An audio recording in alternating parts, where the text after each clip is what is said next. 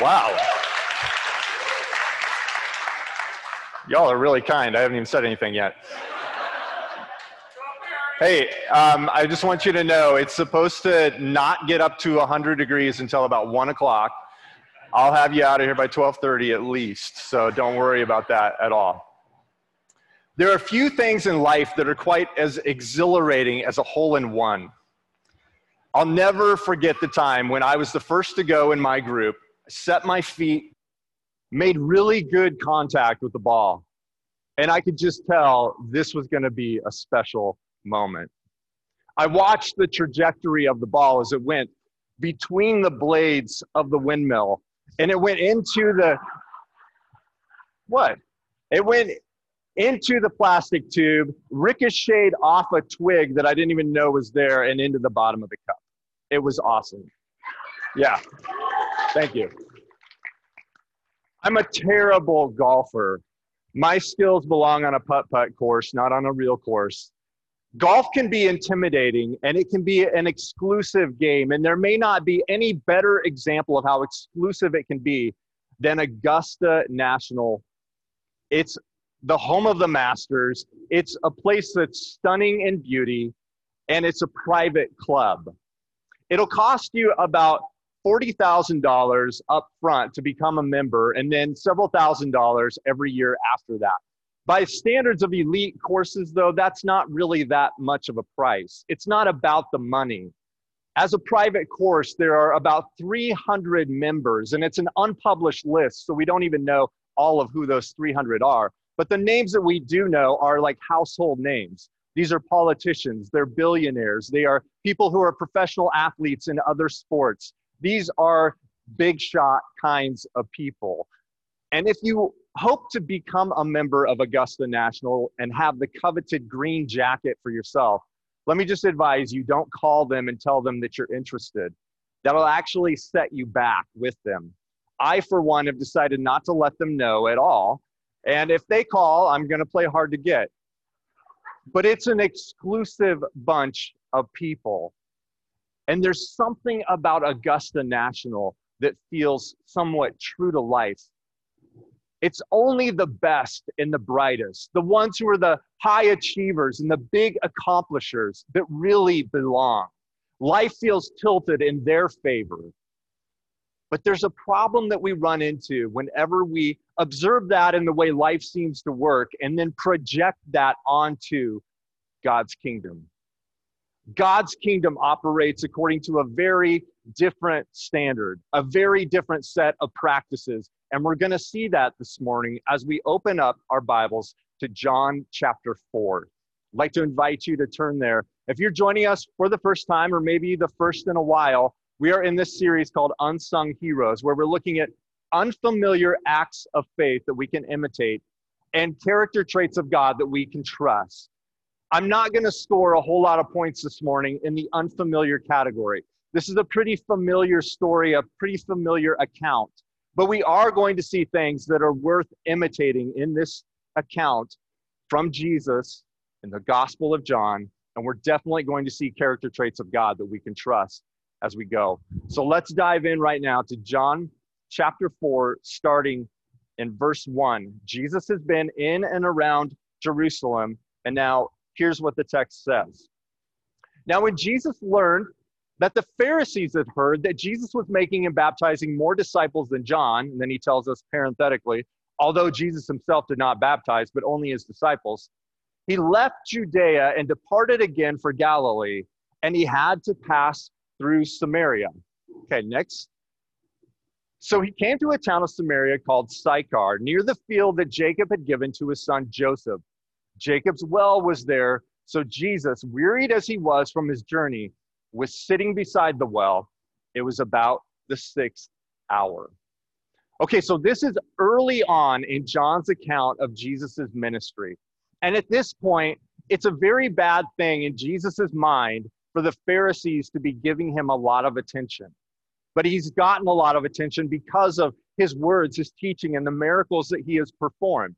But he knows that in order for his ministry to continue on down the course that he has for it, he needs to be away from Jerusalem for now so that he can continue on away from the watchful eye of the religious authorities like the Pharisees. So he goes north. And I have a map here to show you because geography matters in this. I know some of the details here are kind of small, but just follow my finger here, where he's in Jerusalem, around Judea, down here in the south, and now he's traveling up to this area in Galilee in the north. This is where he can continue to minister, but be away from those religious authorities.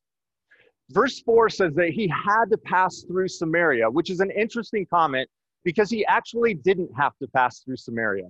It was common for Jews in this day, which we will get into in a minute, to go out of their way around Samaria, either direction. Even though it added to their journey, they found it so important to stay out of this area. But Jesus, for some reason, is compelled to go right through it. So that's the setting here. And we learn here in verses 5 and 6, the setting for the rest of this account, that he's in a town called Sychar, near Sychar, and he's about to enter into a conversation with somebody. But the dirt that he has underneath his feet has a history. And the person he's about to encounter there has a history as well. Okay, let's go on, keep reading in the story. This is what it says next. A woman from Samaria came to draw water. Jesus said to her, "Give me a drink," for his disciples had gone away to the city to buy food. So Jesus is alone, and this woman shows up. The Samaritan woman said to him, "How is it that you, a Jew, ask for a drink from me, a woman of Samaria? For Jews have no dealings with Samaritans." She's a woman with a history because the Samaritans have a history with the Jews. Being from Samaria is strike one against her. And John even tells us down here in parentheses again, for Jews have no dealings with Samaritans. It's kind of a complicated history. We won't get too detailed, but it goes back hundreds of years in Israel's history. The Samaritans can trace their lineage back to the patriarchs, Abraham, Isaac, and Jacob. But kind of in the middle there, several hundred years before this event takes place, the Samaritans had come to be because of some dramatic happenings in Israel's history, where the Assyrians had come into part of the nation, had invaded and carried off a number of the Israelites into exile. But the Assyrians' practice was to mix peoples in together to try to erase their cultural distinctives. And so the Samaritans were the group of people who were left in the land to intermarry with people who had been brought in from other nations. They were no longer pure Israelites in the Israelites' minds. Not only that, but they also had some different theological beliefs. They held to their own version of the Pentateuch, the first 5 books of the Bible, Genesis through Deuteronomy. So there are theological differences, there are ethnic differences, and the one thing that they have in common with each other is an animosity towards each other. That's strike one against this woman. Strike two, she's a woman. In this day, a Jewish man was advised to not even have a conversation with a woman, even your own wife, in public. So she comes to the well, and Jesus seems to be unaware of all of these social conventions. And he strikes up a conversation by saying, "Give me a drink." Okay, next, into verse 10. Jesus answered her, "If you knew the gift of God and who it is that is saying to you, 'Give me a drink,' you would have asked him, and he would have given you living water." So Jesus says, "Give me a drink." She says, "Why are you even talking to me?" And Jesus answers this way. These two things here are critical: the gift of God and the identity of the one who's talking to her. These really inform the rest of the interaction that Jesus is having with this woman. It's all about this gift of God and the identity of the one who's talking to her. And Jesus says, "I have this gift, and it's called living water." At its most basic, fundamental sense, living water is water that's flowing. It's water that would be in a river. It's water that you would find in a stream. It's water that would come up bubbling out of the ground in a well, in a spring. This is what living water means. So in her mind, that's where she goes. Okay, let's keep reading. Jesus then says, or the woman rather, says to him, "Sir, you have nothing to draw water with, and the well is deep. Where do you get that living water? Are you greater than our father Jacob? He gave us the well and drank from it himself, as did his sons and his livestock." So it's like you have a couple of guys who show up to your house on a bicycle and they say, hey, we're here to haul away your old sofa that you're selling. The woman looks here and says, you have nothing to draw water with. What are you talking about? How are you possibly going to give me this other water when you don't even have something to draw it with? The well is deep. Where do you get it from? But then she says, are you greater than our father Jacob? She's proud of this land. She's proud of this particular location because it goes back so far into their history. You have Abraham, you have Isaac, Abraham's son, and then you have Isaac's son, Jacob. Jacob is the one who would be named Israel, who would have the 12 sons, who would become the 12 tribes of Israel. Jacob is a big deal. And she says, this well was given to us by Jacob. That was good enough for him. He drank from this well. He even gave it to his livestock, which represents his own vitality, his well-being. And it was good enough for them. Why isn't it good enough for you, Jesus? And now Jesus is about to point out what the differences are. Jesus said to her, everyone who drinks of this water will be thirsty again. But whoever drinks of the water that I will give him will never be thirsty again. The water that I will give him will become in him a spring of water, welling up to eternal life. The woman said to him, sir, give me this water so that I will not be thirsty or have to come here to draw water. So Jesus draws a contrast between the water that he's offering and the water that she thinks that she needs out of this well.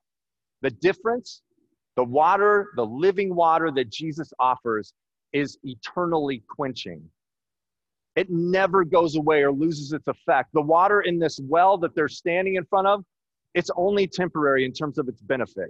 You have to keep drinking of it over and over and over again for it to quench your thirst.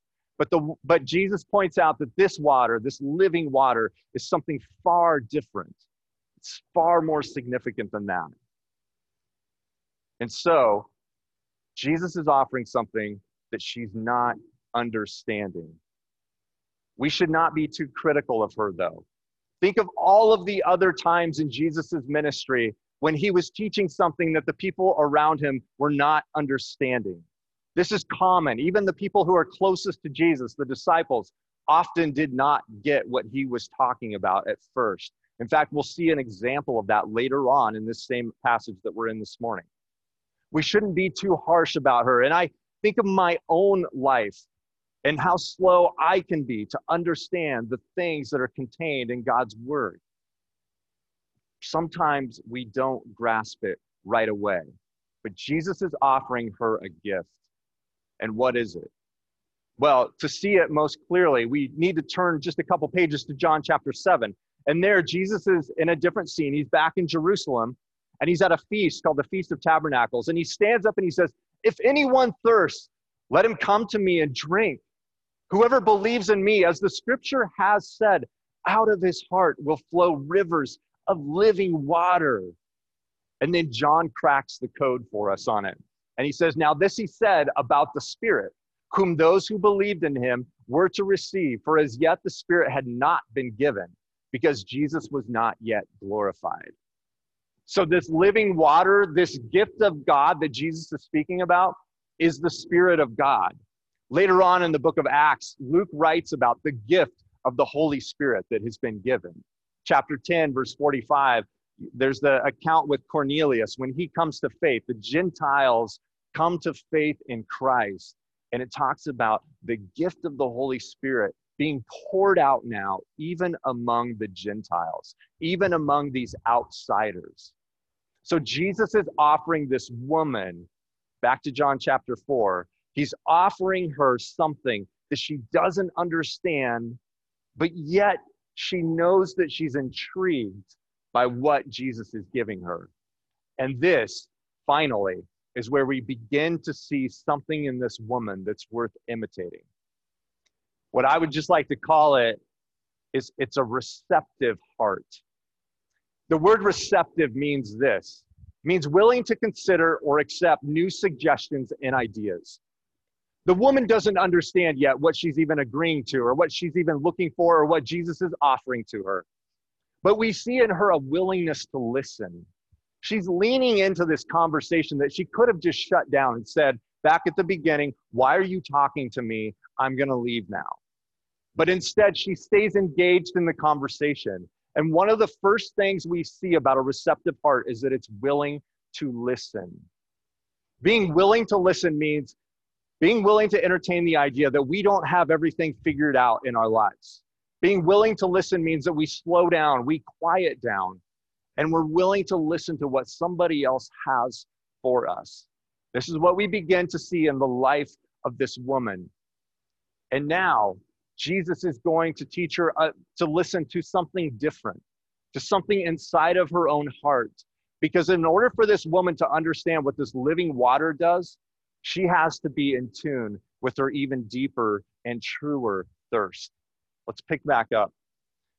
Jesus said to her, "Go call your husband and come here." The woman answered him, "I have no husband." Jesus said to her, "You're right in saying, 'I have no husband.' You have had 5 husbands, and the one you now have is not your husband. What you have said is true." Jesus is uncovering the scar in her life that for some reason this woman has burned through relationship after relationship after relationship. It points to a deeper thirst inside of her that she has tried to quench in relationships, but hasn't found it to be satisfying. It's so easy to just stop and speculate here about what's going on in this woman's life. How did she get into this mess? But I want to just not do that this morning, but acknowledge the things that are most clear. This is a woman who's carrying around more than just a water jar. This is a woman who is carrying loads of shame. This is a woman with a lot of baggage. This is a woman who probably looks back on her past with a lot of regret. This is a woman who is isolated because of it all. Earlier in this account, we saw that it was about the 6th hour. That translates into our own scheme of keeping time to around noon. It was common in this day for women to go to a well, but they would draw water together. It became like a social kind of event. And they would go to the well in the cool of the day, not the heat of the day. This woman, though, for some reason, knows that she cannot travel to the well with all the other ladies. She knows that she needs to go on her own in the intensity of the heat of the day, and she's all by herself. Imagine her shame. And here she is talking to Jesus, and Jesus is uncovering this massive scar in her life to get her in touch with her true thirst. This is another aspect of a receptive heart. A receptive heart listens to our deepest longings. I don't know what maybe you all are bringing in this room this morning with you, but I can imagine we all have some form of baggage that we bring in, some form of shame in our own lives, in our own hearts. Jesus knows. Jesus knows exactly what we carry in. He knows exactly what we're dealing with. And he wants to draw that out of this woman so that he can satisfy it. We spend our lives looking to satisfy our deepest thirst. Sometimes we chase after the next thing that we're sure will fill it in. But there's another side too, where we actually achieve the things, we accomplish the things, we possess the things that we think will satisfy us. But then we're disappointed because those things actually never came through. C.S. Lewis writes about this in Mere Christianity. He said, most people, if they really knew how to look into their own hearts, would know that they do want, and want acutely, deeply, something that cannot be had in this world. There are all sorts of things in this world that offer to give it to you, but they can never keep their promise. He goes on to talk about great careers, a great marriage, even an intellectual pursuit that's just really satisfying. All of those things can be wonderful, but they never can satisfy our deepest, truest longing. And Jesus is taking her there to that very place. That's what she needs if she's going to understand what living water truly means. It's another aspect of what it looks like to have a receptive heart. That we listen to Jesus' words, that we listen to our own deepest longings of our heart, but also that we pursue and seek after truth. Jesus has just given her some deep truth about her own life, and now he's about to continue to give her even more truth. Let's keep reading. The woman brings it up. She says, "Sir, I perceive that you are a prophet. Our fathers worshipped on this mountain, but you say that in Jerusalem is the place where people ought to worship." This mountain refers to Mount Gerizim, which is right at the foot of where this well is. This well, rather, is right at the foot of the mountain. And it's a mountain that goes back deep into Israel's history as being a significant site. The Samaritans thought that Mount Gerizim was the place where the temple ought to be. Meanwhile, the Jews had built the temple in Jerusalem. So there's a dispute between them. Where's the right place to worship? Okay, let's keep reading. Jesus said to her, "Woman, believe me, the hour is coming when neither on this mountain nor in Jerusalem will you worship the Father. You worship what you do not know. We worship what we know, for salvation is from the Jews." Next. "But the hour is coming and is now here when the true worshipers will worship the Father in spirit and truth. For the Father is seeking such people to worship him. God is spirit, and those who worship him must worship in spirit and truth." So she sees the opportunity to ask Jesus about this long-standing debate between her people and the Jews. Is she just trying to change the subject away from her past? Maybe.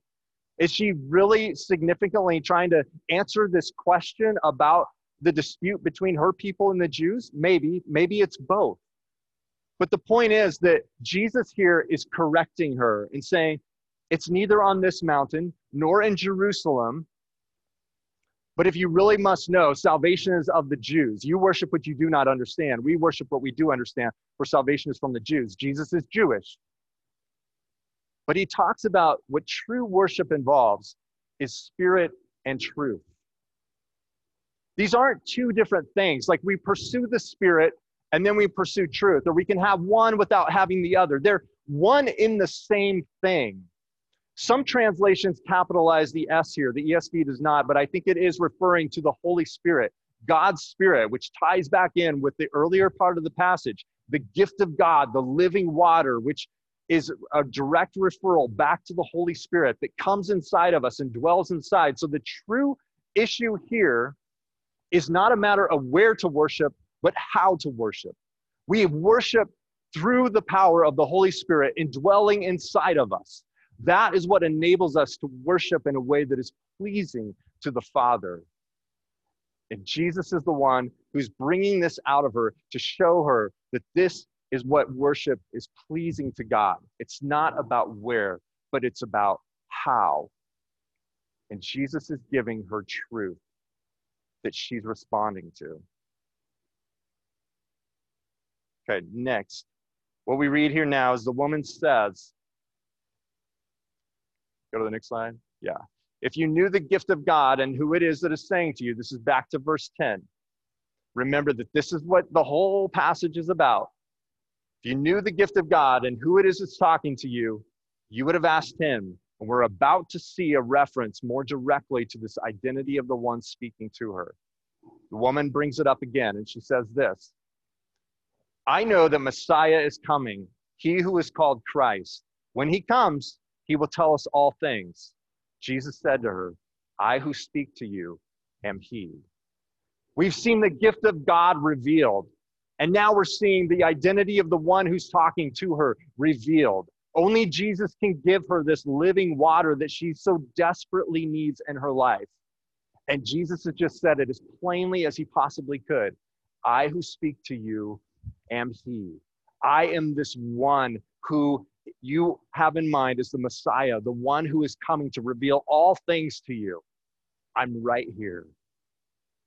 This is what it means to have a receptive heart, that we would hear this kind of truth about the identity and the gift of God, and we would embrace it, understanding that pursuing true is what's so important when it comes to having a receptive heart in the first place.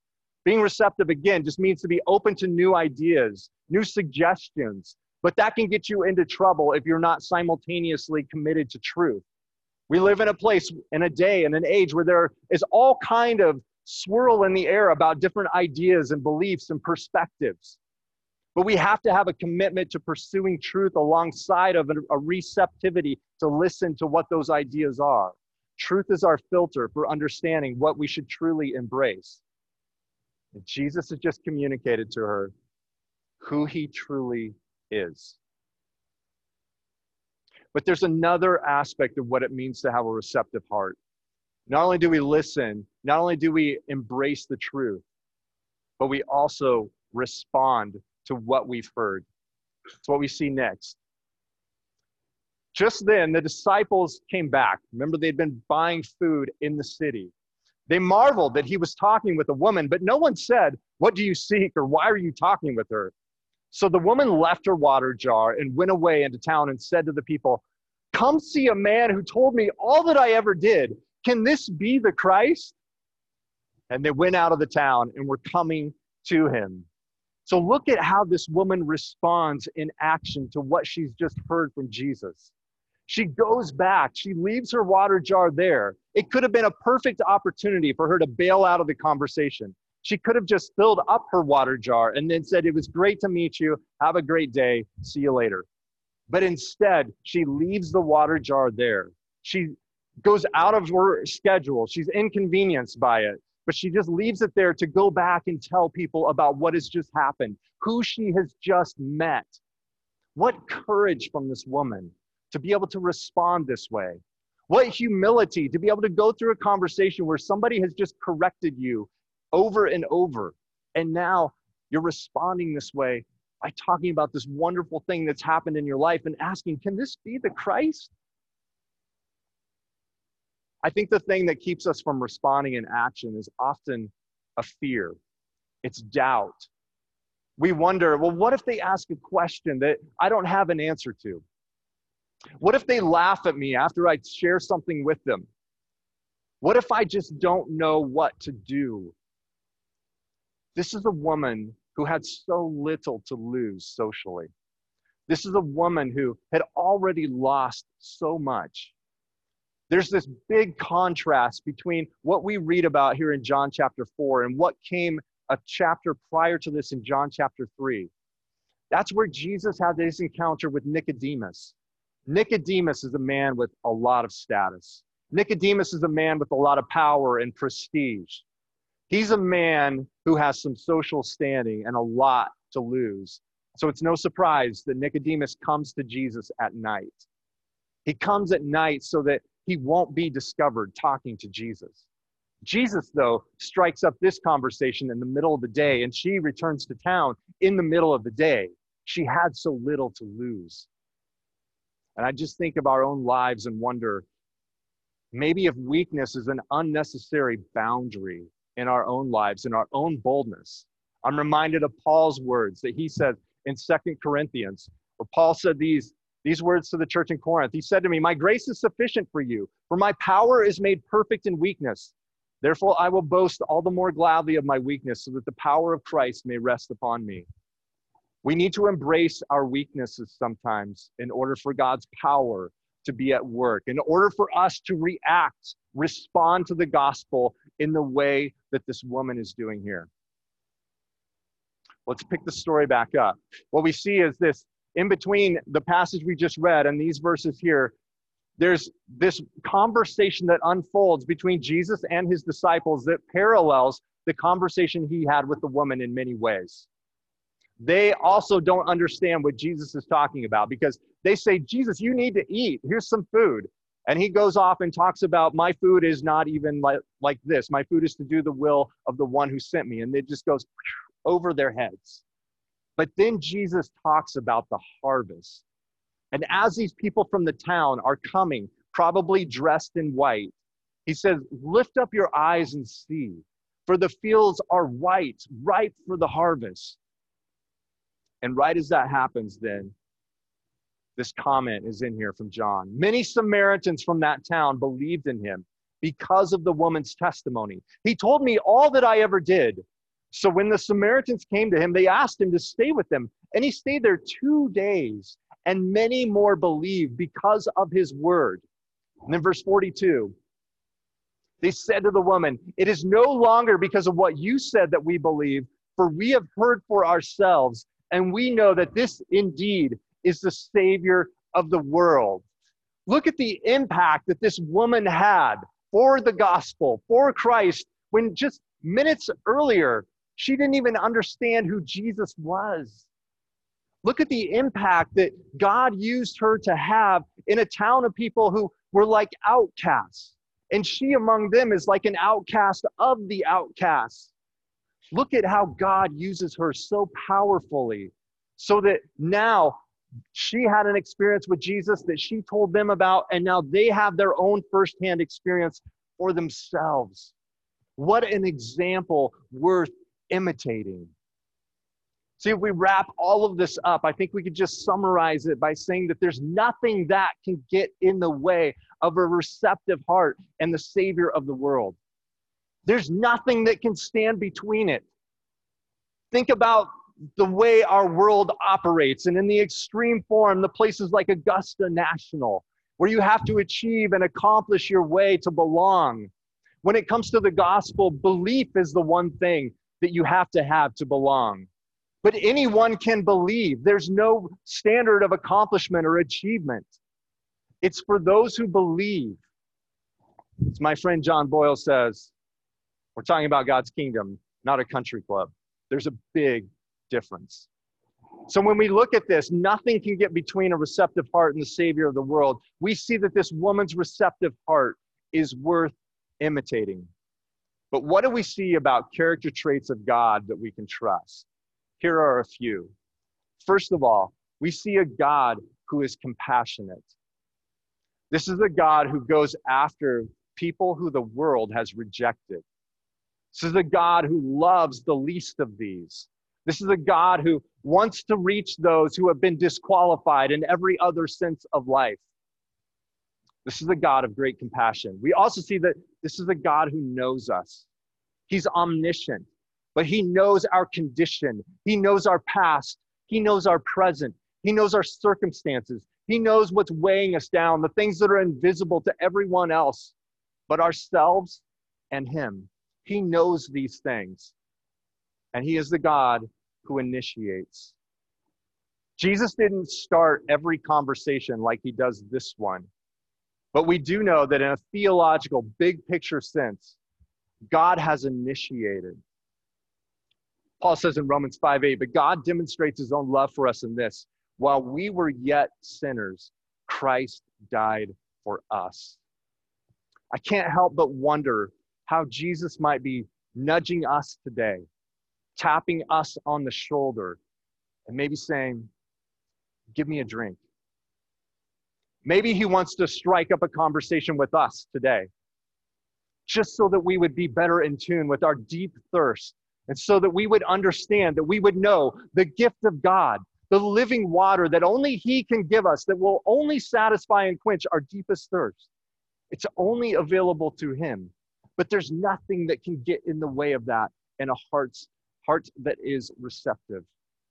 So let's pray this morning that we would have that very kind of heart. Let's pray. Father, thank you for your goodness, God. Thank you, God, that you would be so loving and so kind to reach out to those who are even outside the very margins of life and society. God, I pray that we would not put limits on your grace, on your mercy, on your compassion, but that we would openly embrace the fact that you love us. God, I pray that we would be people who have hearts that are soft, who listen, hearts that are humble, Lord. I pray, God, that we would embrace and accept truth from you, and Lord, that we would respond in whatever way that you have for us this morning. God, would you do a good work? And we thank you, God, for the fact that you are a good God, the source of everything that is good and perfect. We pray this all in your name. Amen.